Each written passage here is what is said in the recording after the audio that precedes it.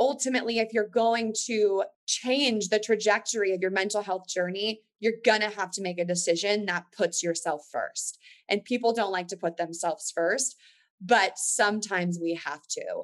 And the people that really support you and love you and want you to flourish in life will be clapping for you as you put yourself first.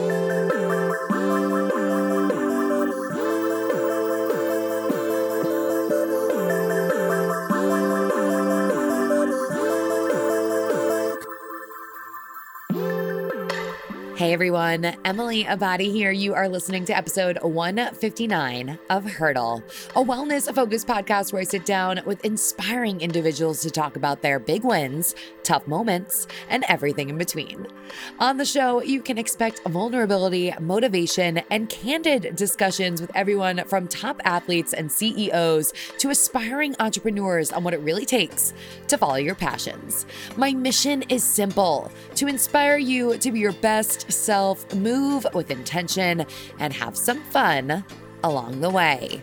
Today on the show, I am so amped to be bringing you my conversation with Victoria Garrick.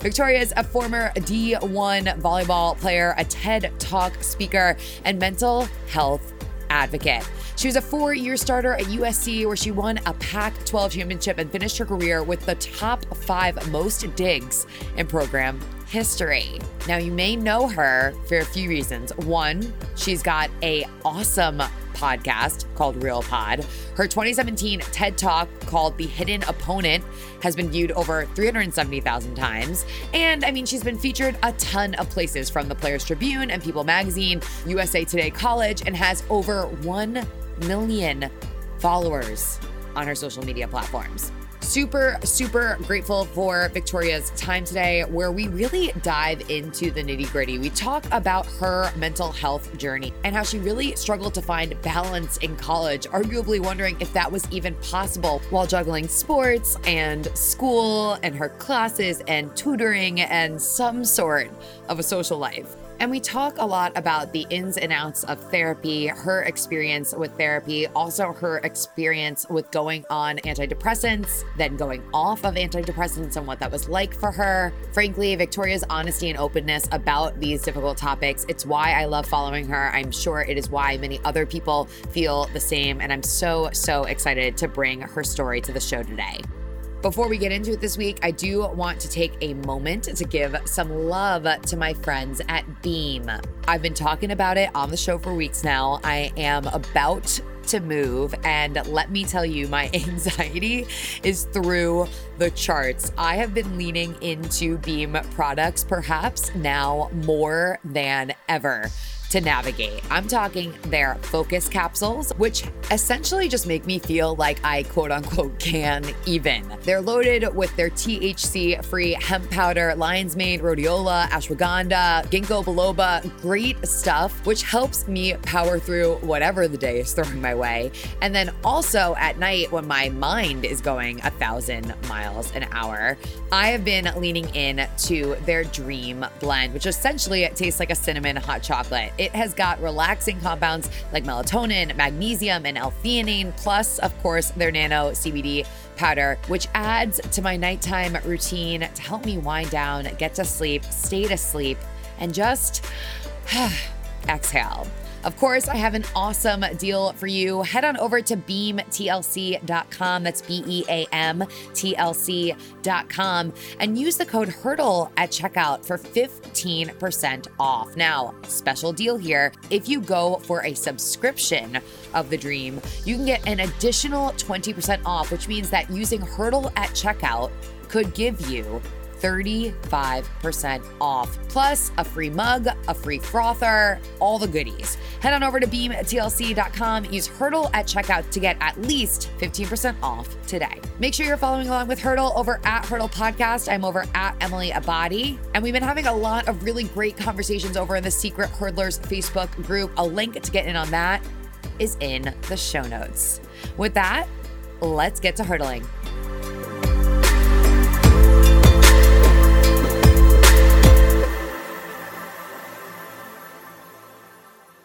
Today, I am talking with Victoria Garrick. She's a former D1 volleyball player, a TED Talk speaker, host of Real Pod, mental health advocate. Let me just lay down the red carpet for you here. I will get such imposter syndrome and run away. Thanks so much for coming to hang out with me today. Thank you. I'm excited to be here. I feel like we have a lot of mutual friends, so I was excited to get to speak with you. I know. I actually was scrolling through the Real Pod feed before, and I was like, we have many mutual friends, at least many mutual guests, if we can't actually call them IRL friends all the time. Yeah, that's what I thought as well.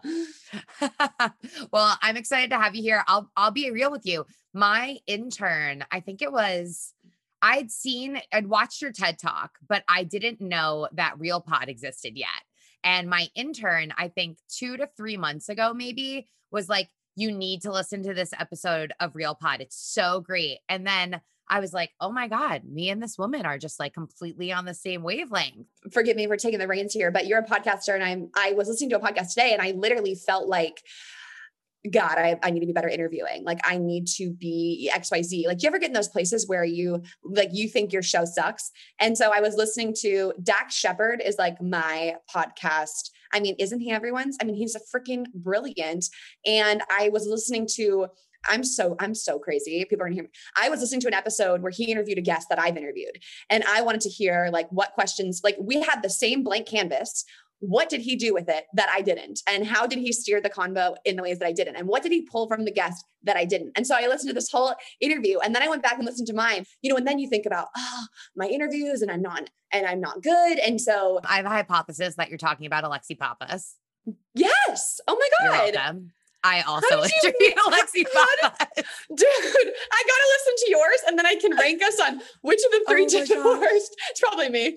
It's so funny, but I can totally appreciate that you said that. And I actually was asking myself this as well when the Meghan Markle Oprah interview came out, because the resounding feedback on social media was, and Oprah, like, all hail Oprah. Oprah's amazing. She's a fabulous interviewer.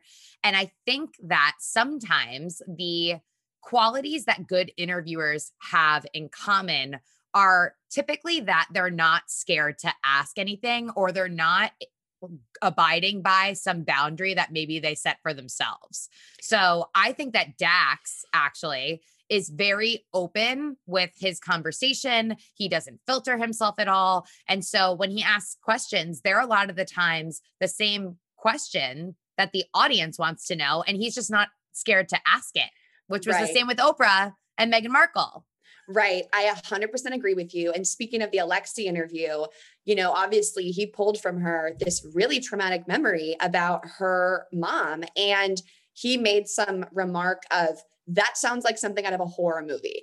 And I just thought, that's something that I think, but I wouldn't say, but he says it, and no one thinks twice, and no one's offended by that either. And I've also never been in a position where I've interviewed someone and they've said to me, I'm not comfortable, or like, I've never even remotely been at a place where I've felt like I've made someone uncomfortable or I've been prying. It would be one thing for you and I to be cautious of pushing the boundaries if we've done that before, but I haven't, and I'm still extra cautious. So you're right. Like, we just need to ask the questions. And even when I get someone on who's a complete open book, I still sometimes, I never want to offend. And I also think I love what Dax does is he leads with his vulnerability to open up that space for his guests. And I actually heard him on Tim Ferriss talking about that strategy of like, oh, if I say, when I had thoughts of killing myself, then my guest is like, oh, you did too? Well, let me share you mine. And that was the first time I was like, oh, there's power in sharing my story on an interview with my guest, because formerly I thought, I don't want to bring the conversation back to me. I don't want to center myself. I don't want to say, oh yeah, well, when that happened to me, because it doesn't sound good. And then I was like, wait, Dax does that all the time. And I go to Dax's podcast to listen to Dax. And so I've actually been meeting with some mentors in the podcasting industry and kind of asking these questions because no one freaking tells us how to do this. There's no class of podcasting. I'm like on this network and I email someone at the network. I'm like, would any of the bigger shows be open to doing like Q&A night with some of us? And they're like, big, what are you talking about? They're like, you're on the network. I'm like, what? How did I even get on this network? Like, I'm like, I don't know what I'm doing. It just, that to me was like, people come to your show to hear you interview the person. Like, they're here because they want to hear Emily have a conversation with me. They're not here for me. And so that's, I think, something that hosts forget is your listeners do want your insight. They do want to hear a little bit of those I statements. Otherwise, they could listen to Alexi Pappas on another podcast. It's so true. And I think about this all the time. I remember I used to ask when I was getting started out with podcasting, I was like, if you don't like a podcast host's voice, but you love the guests that they get, do you listen to the show? And I used to try to listen to certain shows that I didn't love the host's approach or literally, and this is a little petty, but maybe even like their vocal tone just wasn't my thing. And after a while, I just couldn't hang. I had to go seek out new podcasts. And the good thing for all of us is that there are bazillions of them. Mm-hmm. We all get in our own head about our voice and how our voice sounds. I have a tendency to talk really loud and fast. And I actually did an interview with Shamiqua Holdsclaw, and she has a fantastic mental illness story, and it's going to be coming out next week. And one of my editors was like, you were so slow and thought through in this interview and you did a great job. And in that moment, I was like, I feel like that's a backhanded, most of the time you're too loud and fast. But that's just like me. That's how I talk. And if you don't like it, then yeah, you don't have to listen to my show. You can listen to Alexi on Emily's podcast. And also shout out to Alexi. I feel bad that she's used as our pawn in this example. I know. She's a phenomenal woman and her story is freaking incredible. But that's part of what we do is we have to be present in the interview and remember we have a job here and we're steering a conversation. We aren't just at dinner. If we do a great job, our listeners think they were hearing a dinner convo, but there's some planning in that from us. It's so true. It's so true. Now, I know that you went to USC. What did you major in at USC? Journalism. So storytelling, and I thought sports reporting at the time.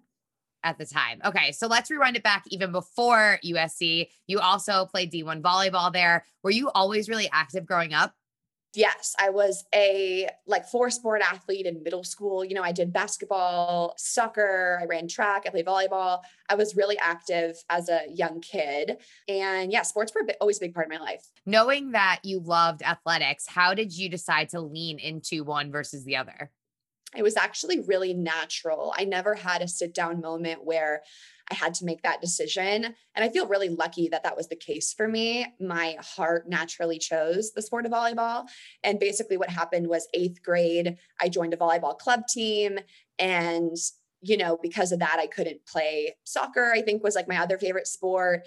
And then I wanted to make the ones team the next year. And so that was like my main goal all summer. So it was just like, I kind of got caught up in these volleyball goals and this club world, which most volleyball players know the club volleyball world is like a whole world of its own. So that's just kind of what happened. And then eventually I was like, I don't play any other sports. Wait, so if someone doesn't know what that means to play club volleyball, like talk me through what that means. It's just this crazy culture. Like you've seen Dance Moms and like Toddlers and Tiaras. I always joke there should be a reality TV show for volleyball and like young volleyball players. I mean, these convention centers and there's tons of teams and the parents are all involved. And, the teams have these names of the ones team, the twos team and threes team, and the ones team is the best. And you look back and these coaches that coach 15-year-old girls at the time, I'm like, oh my gosh, these coaches are so intense and I want to play for them. And then I grow up and I'm like, you coach 15-year-olds in volleyball. And like, we thought it was literally the Olympics. So, the world is just crazy and the parents get super involved. And I remember one year a mom wouldn't talk to me because I was playing the position her daughter was supposed to play. And it's a mom, so that kind of stuff. That kind of stuff. You naturally progress into volleyball. And do you have your heart set on USC or how does that play out?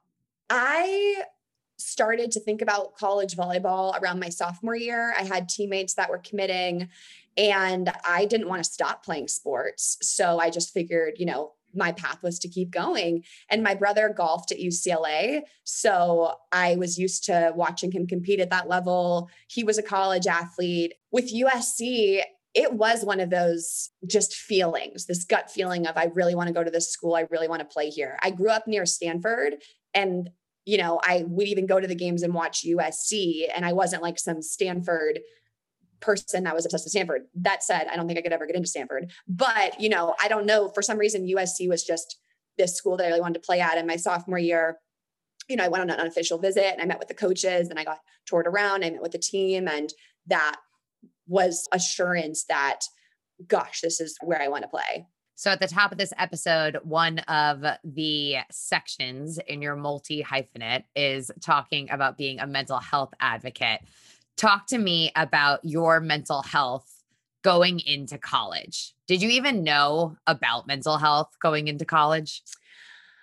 I knew about mental health, but I really felt like it would not happen to me.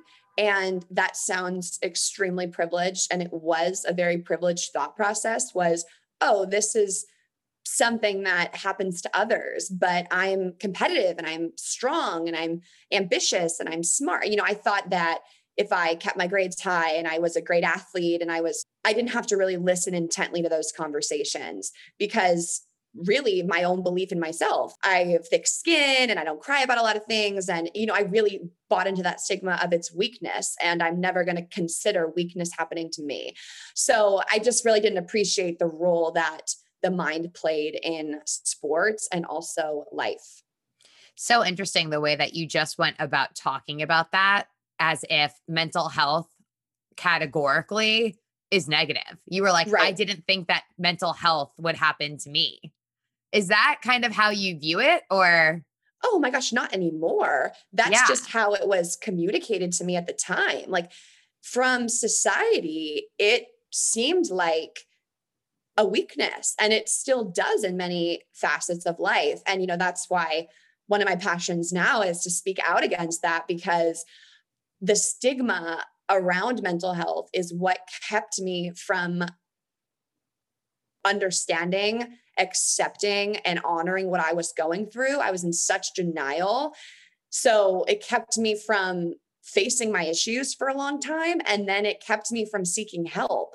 So, and the stigma is a bunch of BS. It's not a weakness. It's, everyone has a brain. Everyone has well-being. Everyone has mental health. And, that's why I am so passionate now about changing the conversation, because I bought into that stigma and it inevitably made things worse for me. So give the hurdlers a snapshot of what kind of your day-to-day looked like as a college athlete at USC. My day-to-day, and I'll never forget the first time it really set in, like, oh shit, I was picking classes as a freshman and meeting with my academic advisor, and she, pulled up this big screen of my schedule, and there was this big black box on Monday, Tuesday, Wednesday, Thursday, Friday, and Saturday. And it was from 1 to 6, and it was practice. And that was just there. And it was, okay, let's make classes around this. And I had to fill in like 18 units. And it was like, oh, this class sounds exciting. You can, it's at 2:00. Oh my gosh, this is what I need for my major. You can, it's at 4:00. And so it was just no, because of volleyball. And I had to find classes that work with my schedule, which were like the 8 a.m.s and the late night classes. And maybe it was like the 5th class I wanted to take, not the one I did. And people always joke, athletes get first priority of class. It's like, yeah, because we can only take like a handful of them that fit with our schedule. It's not like we get to choose our favorites and we're in the best classes at the school. So my practice block was 1 to 6, 6 days a week. I had 18 units of class, like regular students.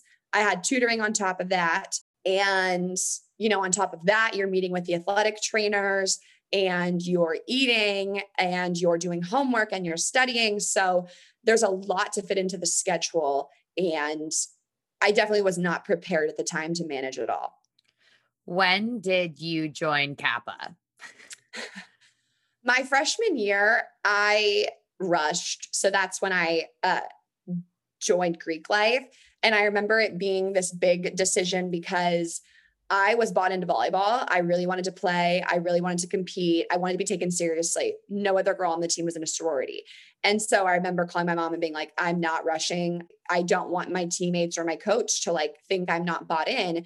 And I remember my mom being like, you want to make friends and you want to have your college experience. And I already see how stressed you are. You had to give up your summer. You've been at USC since July. You did summer school, like just rush and make some other friends. And it was this really sore topic between the two of us. We would like get in arguments about it. And then I remember all my friends who I went to school with were, getting ready for Rush, and I felt super left out. And so then I was like, fine, I'll just do it and I'll see how it goes. And yeah, I got into a house and I really wasn't involved. I mean, I went to a few things here and there, but I don't know. I don't feel like someone who was a part of Greek life. Fun fact, was a Kappa at UConn. Oh, sister. Sister by the bond. I interviewed another Kappa once. Lo Bosworth is a Kappa. Oh, really? I was just thinking, for the sheer fact that you had the time to go through that process on top of the schedule that you just described is mind-boggling. I missed a few houses. So I didn't even get a rush at all of them. There were some I never even got to visit because it didn't work with my schedule. And then there were some, I remember going into DG with wet hair and no makeup. So it was like sprinting. Sprinting. Well, I'm sure that you were doing a lot of that during your 6-hour practice block, Monday through Saturday. And then you didn't even bring up that you were traveling on the weekends. Yes, that's true. We had 2 games a week. They were either home games or they were away games. So lots of flights. And I still have plane anxiety because of it. Oh my God. Well, good thing you haven't had to be on a plane much over the past 14 months. That's true. That is true. Okay. So we've already dove into your busy schedule. It was super hectic. Talk to us about how this started to really affect you and how long until you started to realize that, wow, I'm starting to feel a little burnt out and I don't have a lot of options in this. I think the burnout didn't happen until my sophomore year, but my freshman year, I think I was just trying to be perfect in all aspects of, and I guess quick side note, there's so many awesome opportunities in being a student athlete, and it's the price you pay for insane luxuries and opportunities. And like, I was an athlete for 4 years. So clearly there was something about it that I did enjoy, but the realities of what you have to endure to be a student athlete is tough. And I wasn't prepared and I didn't have the tools to figure it out myself. And so, basically my freshman year, I slowly started developing anxiety and it quickly became performance anxiety. I feared making mistakes. I couldn't go to bed at night without worrying about what would happen the next day at practice. And I just was holding back tears in the locker room. It was just so much going on. And I am a perfectionist and I am a hard worker, and I didn't feel like I could do everything to the best of my ability. And I was constantly like running on E, and I didn't tell anyone about that, because I thought they can't know I'm not confident. My coach is going to bench me. We were also the number 1 team in the country, undefeated, like 22-0. I was a walk-on who found my way on the court. Like, I didn't want to rock the boat. So it was always swallow your emotions, bury it, and just figure it out. I thought that I was weak and I just couldn't handle this level of play. And I didn't want to be exposed for being not good enough, which was my biggest fear.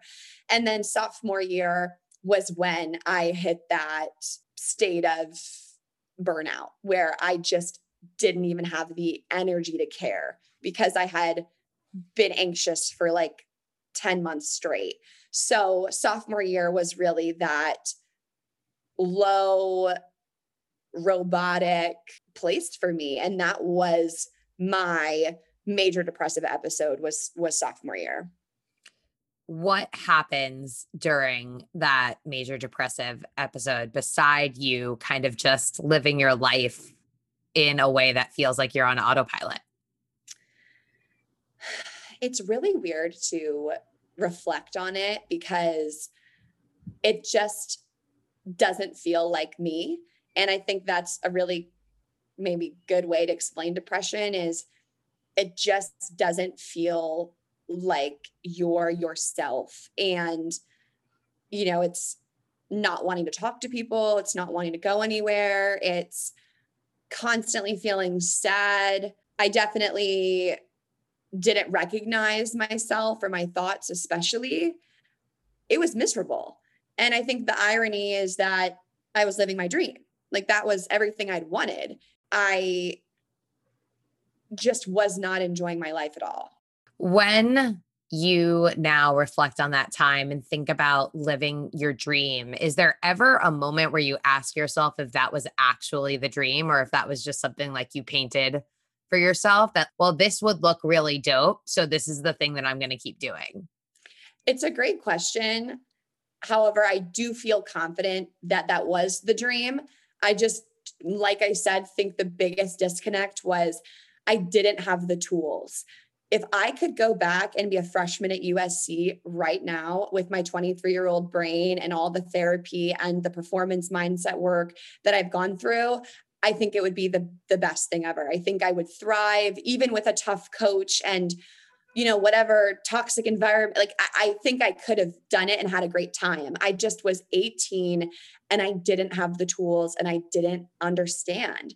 And I think everyone has a time in their life where they become self-aware, and my self-awareness didn't really hit nor come to fruition until I was like 20. And that was halfway into my college experience. And so I just think with college athletes and student athletes in general, there just needs to be more support and what would the word be?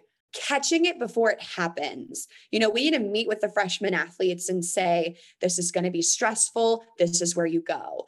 If you're feeling down, this is where you go. We have people here for you if you're feeling XYZ. And it was like, I had to go through it, accept it, then seek out those things, as opposed to just have that be a part of the process, if that makes sense. I would be remiss if I didn't say that at 24, you're worlds ahead of where so many other people are at 35, 36, 37, 50. Like, oh, you're saying like me right now? Oh yeah. Yeah, I know what you're saying. Like I get that comment a lot. Like I'm really mature for my age or, whatever it is. And I think, yeah, it happens for everyone at different times. And it's like maybe being thrust into that lifestyle got me there faster. Maybe if I wasn't a college athlete, I don't think I would have had any of the epiphanies or like, I got to a point where I was like, what is the point of life? And I don't think I would have maybe that was supposed to come for me when I had 3 kids and I didn't like my job, but that was another reality. And instead in this life, I was a college athlete and the curtains were pulled back for me sooner. I don't know. You said that sophomore year was this time where you had this hurdle moment of sorts. And then you also mentioned just this idea of being pretty much rock bottom. What does rock bottom truly look like for you when you're a sophomore? Oh gosh, rock bottom. And it's interesting too, Emily, because I feel like sometimes the way I talk about my story, at least now, is very like when I was depressed or during my depression, but I don't often dive into, let's define what this was for your life. Like, let's go an extra layer. And I think part of that is because of that being my own trauma, and it's hard to think about it, but I appreciate it because I think it's important that when we discuss what these struggles are, we do justice to them. If we're comfortable, we don't sugarcoat them. And my depression experience was honestly getting to a point where I was fantasizing about swerving into traffic. I came home crying to my roommate at the time saying, I want to die. Even thinking of that now, I've come so far and it's like, I don't feel at all aligned to that mindset, but it's a really dark time. And I'm even struggling to describe it because it's just one of those things where you can't put words to a feeling. It's such an ugly feeling. And I think that sometimes during our most traumatic moments, we can only think of that feeling and we lose a lot of the details about specific scenarios or situations. Like there are aspects of my story and my hurdle moments back in college where I can describe like every small detail. But then there are other times when I think about just feeling so alone, feeling so unhappy, feeling so self-conscious. And I can't describe to you the first thing about the person that was sitting next to me when I felt that way. All I could tell you is that I was stuck in this hole and I needed to find a rope to pull myself out of it. Yeah, I completely agree with you. It's there's things for me where I can like remember, like I remember that night coming home to my roommate vividly. But then there's other things that just seem blurry. Like, it's like, I remember like my 5 worst days from that year, but it's like, I don't remember the year. And I've heard people say like, sometimes when you go through something traumatic personally, you struggle to remember it because it's like, you've subconsciously blocked out the pain.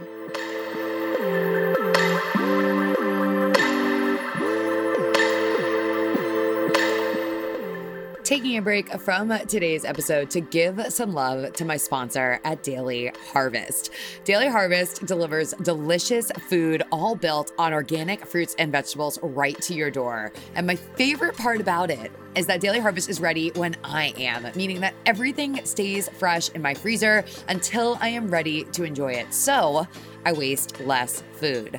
Let me tell you, the first thing I did in advance, okay, maybe not the very first thing, but one of the first things that I did in advance of my upcoming move was order Daily Harvest to arrive the day after I did. It's just one less thing for me to worry about and helps me avoid just the never-ending cycle of ordering out. I know that by ordering Daily Harvest in advance, I am gonna have delicious stuff ready for me when I want it. And I just want to note that there is so much variety as well. From their mint cacao smoothie to their tomato basil flatbread. I love topping it with a little bit of mozzarella. And another favorite, their lentil and tomato bolognese harvest bowl. There are just so many options, good for every time of day. Trust me, having these on hand makes a world of difference. Of course, Daily Harvest has a great deal for all of you. Head on over to dailyharvest.com and enter promo code HURDLE25 to get $25 off your first box. Again, that's dailyharvest.com, dailyharvest.com. Enter promo code HURDLE25 to get $25 off your first box.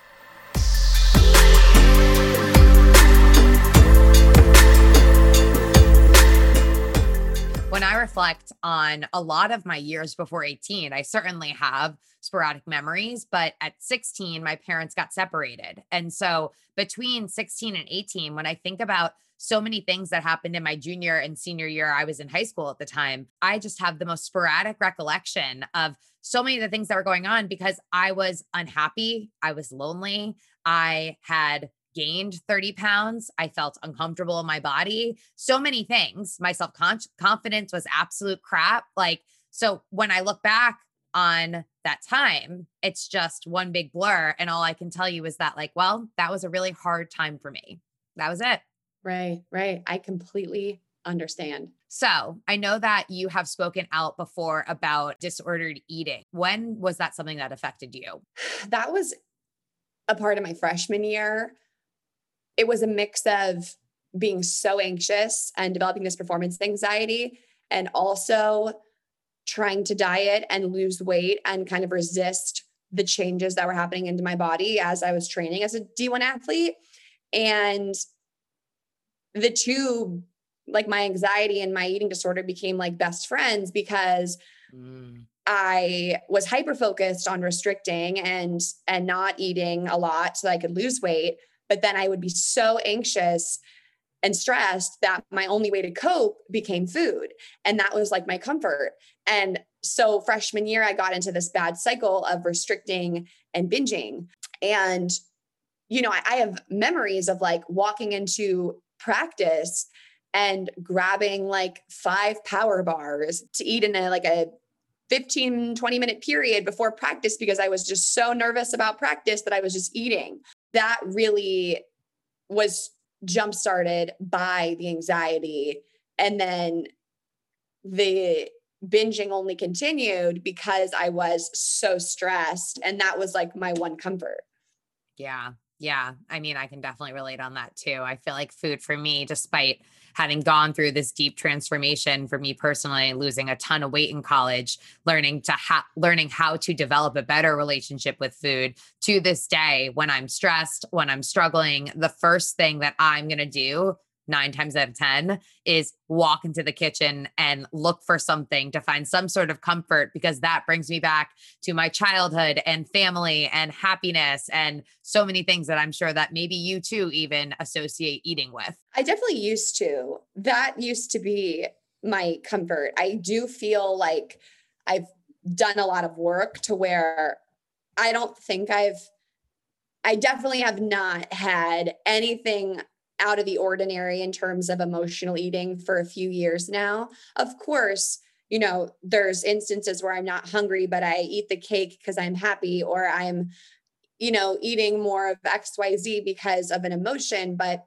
I think for the most part, I've done the inner work to where I understand what I'm seeking and that food is not the answer to that problem. And also because I don't restrict at all, I don't have that urge to get all the food in at once because I'm going to take it away again. I'm not going to take it away again. And that's like a trust I've had to build with myself. So you mentioned your senior year of college that you finally had more time for trying out new things, maybe spending more time with Greek life, but we have kind of not touched on yet what happened junior year. Junior year, you're hopefully on the upswing trying to counteract all of those dark feelings that you were having when you were a sophomore. What happens when you get to your junior year? Well, the interesting thing is, so I think I should give some color to this.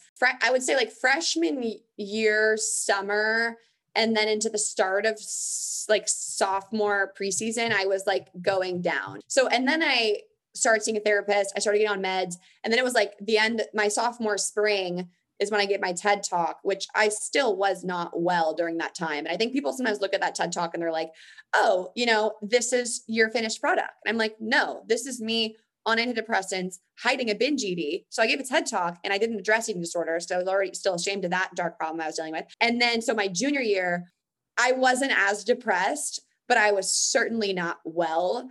And, junior year, I just think truly felt for me like the last go at it. I did not think I would be able to do a senior season. I didn't want to do a senior season. My junior year, we were in an Elite Eight game. We were a point away from a Final Four, 1 point to go to the Final Four. And I was in the game thinking to myself, I don't care how this ends. I don't want to be here. Like, I remember having that moment in the game, like holding back tears of like, I just want this game to end and I would want to be anywhere but here.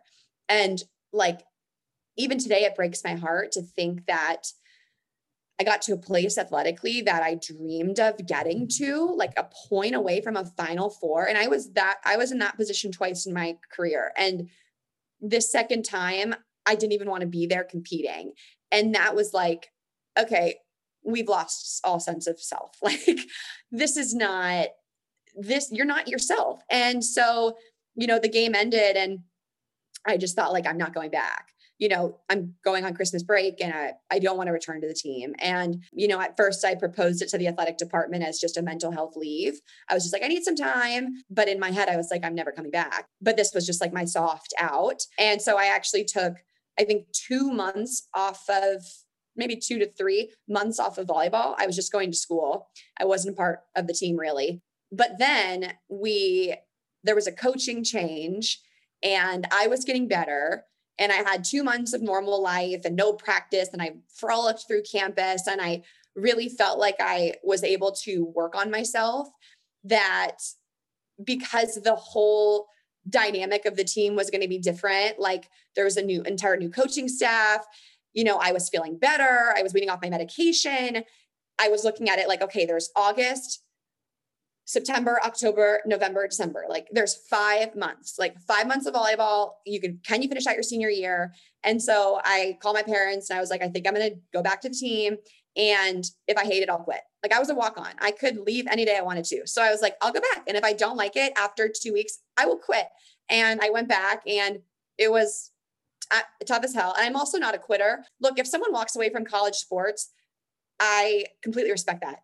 Like once I stepped foot in the gym for senior season, it wasn't really a reality for me to leave halfway. I was kind of like committing to the 5 months. So I finished out my senior year and it was definitely my most confident year, I would say, in terms of my mental health and playing volleyball. All my years as a college athlete were tough, but I think by my senior year, I had more tools and tricks and I was no longer going to therapy because I didn't need to. And, that was a special year for me. And I look back now and I'm so grateful that I played it.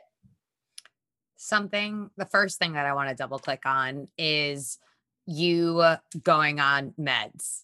When you first spoke with someone about going on medication, what was your thought process, gut reaction? Where did you stand on that?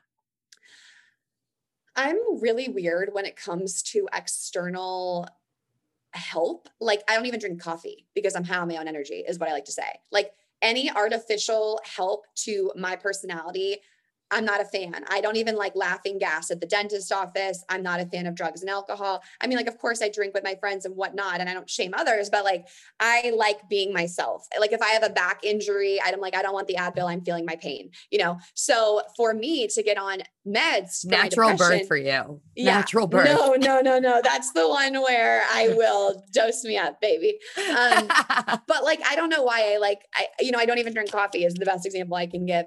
So when I had to go on meds, it was tough for me to fathom, but I also was like, I don't want to feel this way anymore. So if this is going to help me, I was okay with it. And I realized that, like any injury, you can't just think stitches and hope that your cut heals. You need external help. You need the doctor to do XYZ. You can't just not get the x-ray and think it's going to get better. And I think that's a big disconnect with mental health injuries and invisible injuries is that, we can fix them. We can't. There is an injury. Like you need the medicine. You need the additional help because it's not going to heal by itself sometimes. And this was where I had to accept the same way I would need stitches, an x-ray, or the doctor's hands on my foot, the same way I need this medicine to go into my brain to work on the chemistry and the chemicals because they're out of whack right now. When you first went on it, were you surprised or satisfied with how you felt at that beginning phase? The thing about meds is it's not the answer. It's not a quick fix. And if people approach it like, oh, this is a pill to make my depression or my anxiety go away, you're going to be let down because that's not really what it does. I felt like all that my meds did for me were keep me from hitting E on my mental fuel tank. Like I would still drop low, but like once I got to a baseline, there was no like plummeting further. So I just feel like it helped me sustain a state where I could manage my feelings, but they didn't make me happy. And they're not supposed to, they're supposed to neutralize or help regulate. And they're also supposed to be used in hand with doing other work to better our mental health. And I was seeing a psychologist weekly at school and having the meds. So, I think the full scope of it's an aspect of recovering from a mental health issue, at least in my experience. And, there are people who, if you are bipolar or you have another mental illness, you might need meds, might be a part of your routine for life. Whereas for me, I was on antidepressants that were for a period, which was this singular depressive episode. And then I was able to wean off of them. Do you remember anything during that time when you were in those moments, as you referred to as like baseline, which actually I would say maybe is a little lower than baseline? Do you have any specific memory from that time that you look back on and you were like, that was the worst part? I feel like my worst memories are like past the baseline, but I think in general, just being at that neutral place is you're just numb. Like you're not enjoying your life. I just felt numb. I just felt like I was going through the motions with no care or enthusiasm. I was just doing what I was told to and showing up where I needed to. And I think that is the most excruciating, is just, it sucks to wake up and want the day to end. When you decided to go off the medication, probably with the support of your psychiatrist, were you successful in doing that the first time, or did that take you a few times to really kind of get your feet back under you? I was successful. I did do it with, of course, the guidance and approval of my psychiatrist and my psychologist. And I did it the correct way with, 3/4 of the pills, and then half of the pills, and then 1/4 of the pills. And I was also in an environment where it was designed for me to flourish. I was back with my family. I had no requirements to be a part of anything volleyball related, no practices, no meetings, no high pressure. That was also an important factor, was I took myself out of an environment that was pretty much the source of all of my stressors and into an environment where there weren't any. And look, no one was like hurting me or verbally abusing me. Like no one is at fault. I just was not mentally able to be well in just this environment. And it could have been as positive as possible, but for some reason it wasn't clicking for me. And I realized in that Elite Eight match, I need to remove myself from this. And so, I had to make that decision, and it's tough and it's sad and you're letting people down. But ultimately, if you're going to change the trajectory of your mental health journey, you're going to have to make a decision that puts yourself first. And people don't like to put themselves first, but sometimes we have to. And the people that really support you and love you and want you to flourish in life will be clapping for you as you put yourself first. And so I took myself out of that environment, put myself in a place where I could get better. You mentioned the TED Talk. Talk to me about how the TED Talk happened. Oh God, how much time do we have? I'll give you a really, really short story. So I was a journalism major and I love storytelling. And so as I was going through all this stuff, I would, of course, I'm a big notes person in my phone. I'll be like, I'm on a plane right now. It's April 2nd. And these are my 5 best friends. And these are my biggest problems. I write down everything. So I had written down some stuff about how I was feeling and my life. And I wanted to talk about it because I didn't want anyone to feel the same way as that I did. And so long story short, TEDx comes to USC. It was like fate. I saw the email. I had 48 hours to send in my application, something like 24, 48 hours. I applied. I got called back. I got cut. Then I got called back at 8:00 at night because they were like, we want to see you one more time. Then I got the talk, and then the talk went viral. So it was crazy. So ultimately it was crazy. So let's then fast forward now. We're past the part where, you finished your senior season. I mean, in all honesty, this is only a few years ago now. When you are graduating college, what is it that you feel like is your next step? What is it that you feel like is your beckoning purpose? Well, I was really lucky to get a taste of that still being a student. My senior year of school, I started working. So my senior year, I was going to schools to speak during the spring semester. And I was creating YouTube videos and gaining subscribers and creating a website. So I was still in school as things were picking up. And it was kind of my sophomore year after the talk. And I wrote this article as well on body image that got sent around. And so throughout my time at SC, I was kind of finding my voice and realizing I wanted to connect with other student athletes and be a part of this change. And so it was really a seamless transition for me because I was at a place where I didn't have to apply for jobs.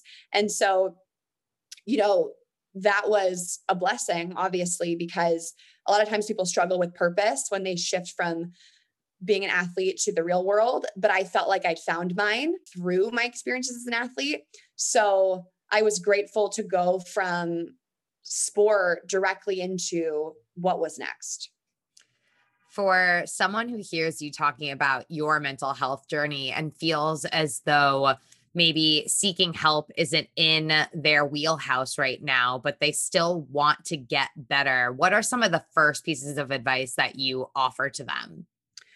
Well, that's a great question because obviously accessibility to mental health resources is a huge issue. And I was extremely lucky that I went to a university where when I did say, hi, I'm depressed, they rolled out the red carpet and I got the psychologist and the psychiatrist and the meds and the appointments. And, that was an option for me because of the school I went to. And there's lots of schools that don't have that. So, that's a huge issue, number one. And that's something that at the Hidden Opponent, the nonprofit I founded, that's one of our goals is to try to work towards actionable change so that that doesn't have to be an issue. If you are struggling with your mental health and you don't have access to that psychologist or that professional, you still have access to people in your life that love and care about you. And you definitely, definitely should tell someone in your life.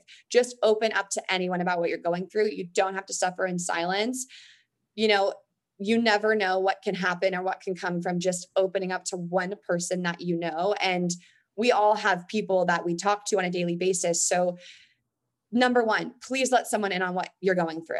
And then secondly, and this is definitely not a substitute for personal one-on-one work with a counselor, but we live in a generation where there are thousands of elite psychologists, therapists, counselors posting their teachings and their philosophies for free on the internet. There are hundreds of Instagram accounts, books that cost $15, websites, podcasts of psychologists who are essentially leading group therapy for free. So I would say, do a deep dive, look into some of those things. A variety of the work I do on myself now isn't meeting with a therapist, but it's these books I read and these psychologists I listen to and their work that I devour on a daily basis. So I would also say, don't sleep on the free resources that are out there. And then of course, going to those places like the JED website, the National Alliance for Mental Illness website, who lists out some of those resources that are available to the public as well. Obviously, I'm going to ask you if you have a hit list, so to speak, or any recommendations to kick off the hurdler's journey and perhaps looking into some of these free mental health resources.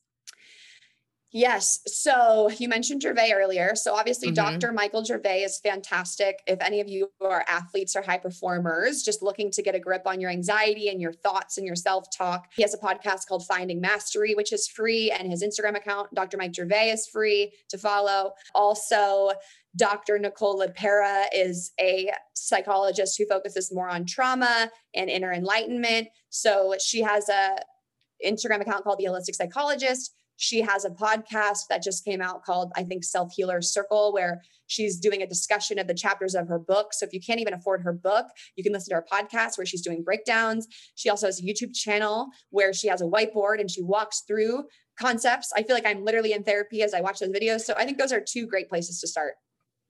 You also mentioned that you, and these are your words, no longer needed therapy anymore when you were a senior. I'd love if you could just for a moment kind of touch on what empowered you to make that decision and perhaps offer some advice to someone who may not know that there can be an opportunity to go to therapy, take a break, go back in. Like what was your kind of thought process with that? And what would you say to someone who's not sure if they're ready to leave theirs?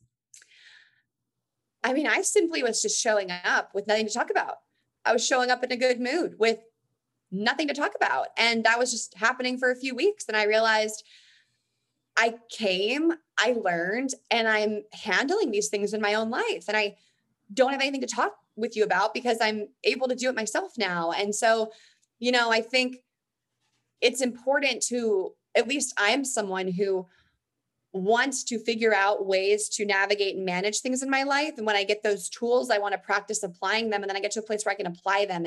And that's where I was. And so I just naturally realized these aren't serving me anymore.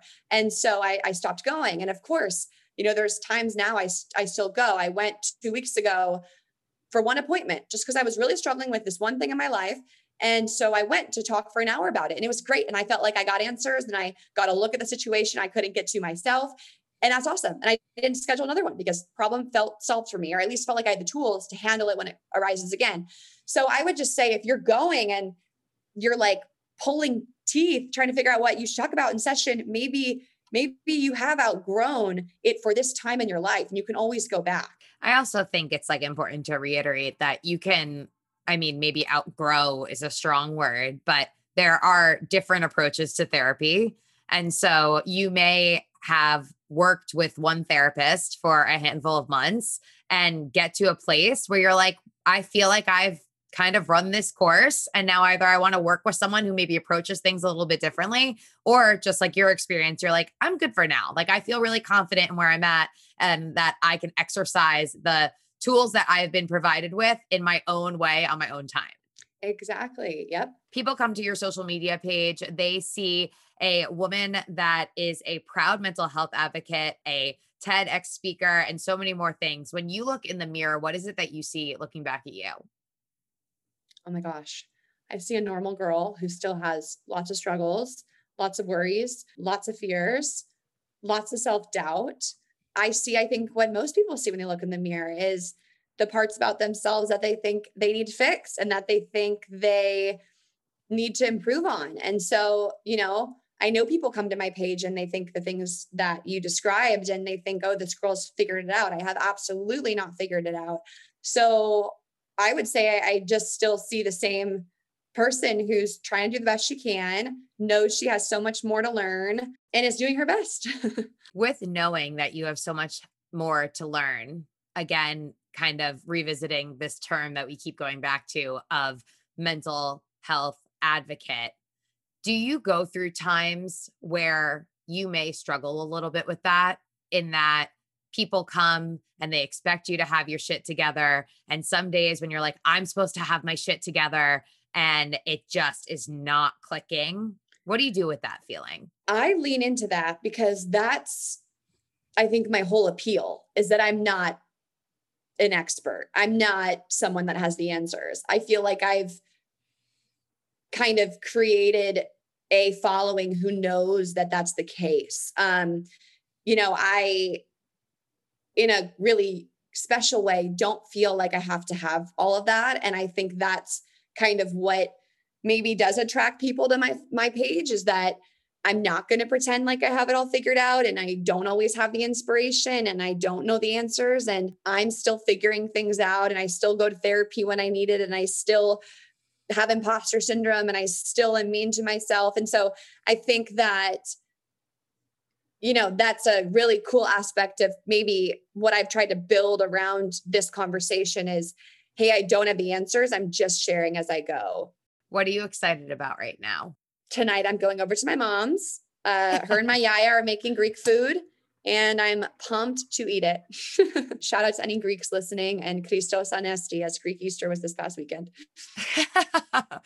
My friend here, if you look back and you think about the Victoria back in college, it's, let's say, like mid-sophomore year, you're going through the thick of it.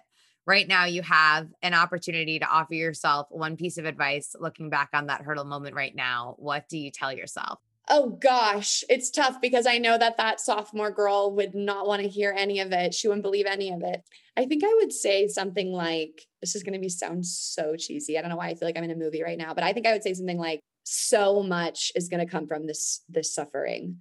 I think at the time I didn't think there's a reason for it, but clearly now I see that there was. And so I would just tell her, like, I know you'll never understand this. I know you don't get why, but so much of the joy in your future is going to come from this current struggle.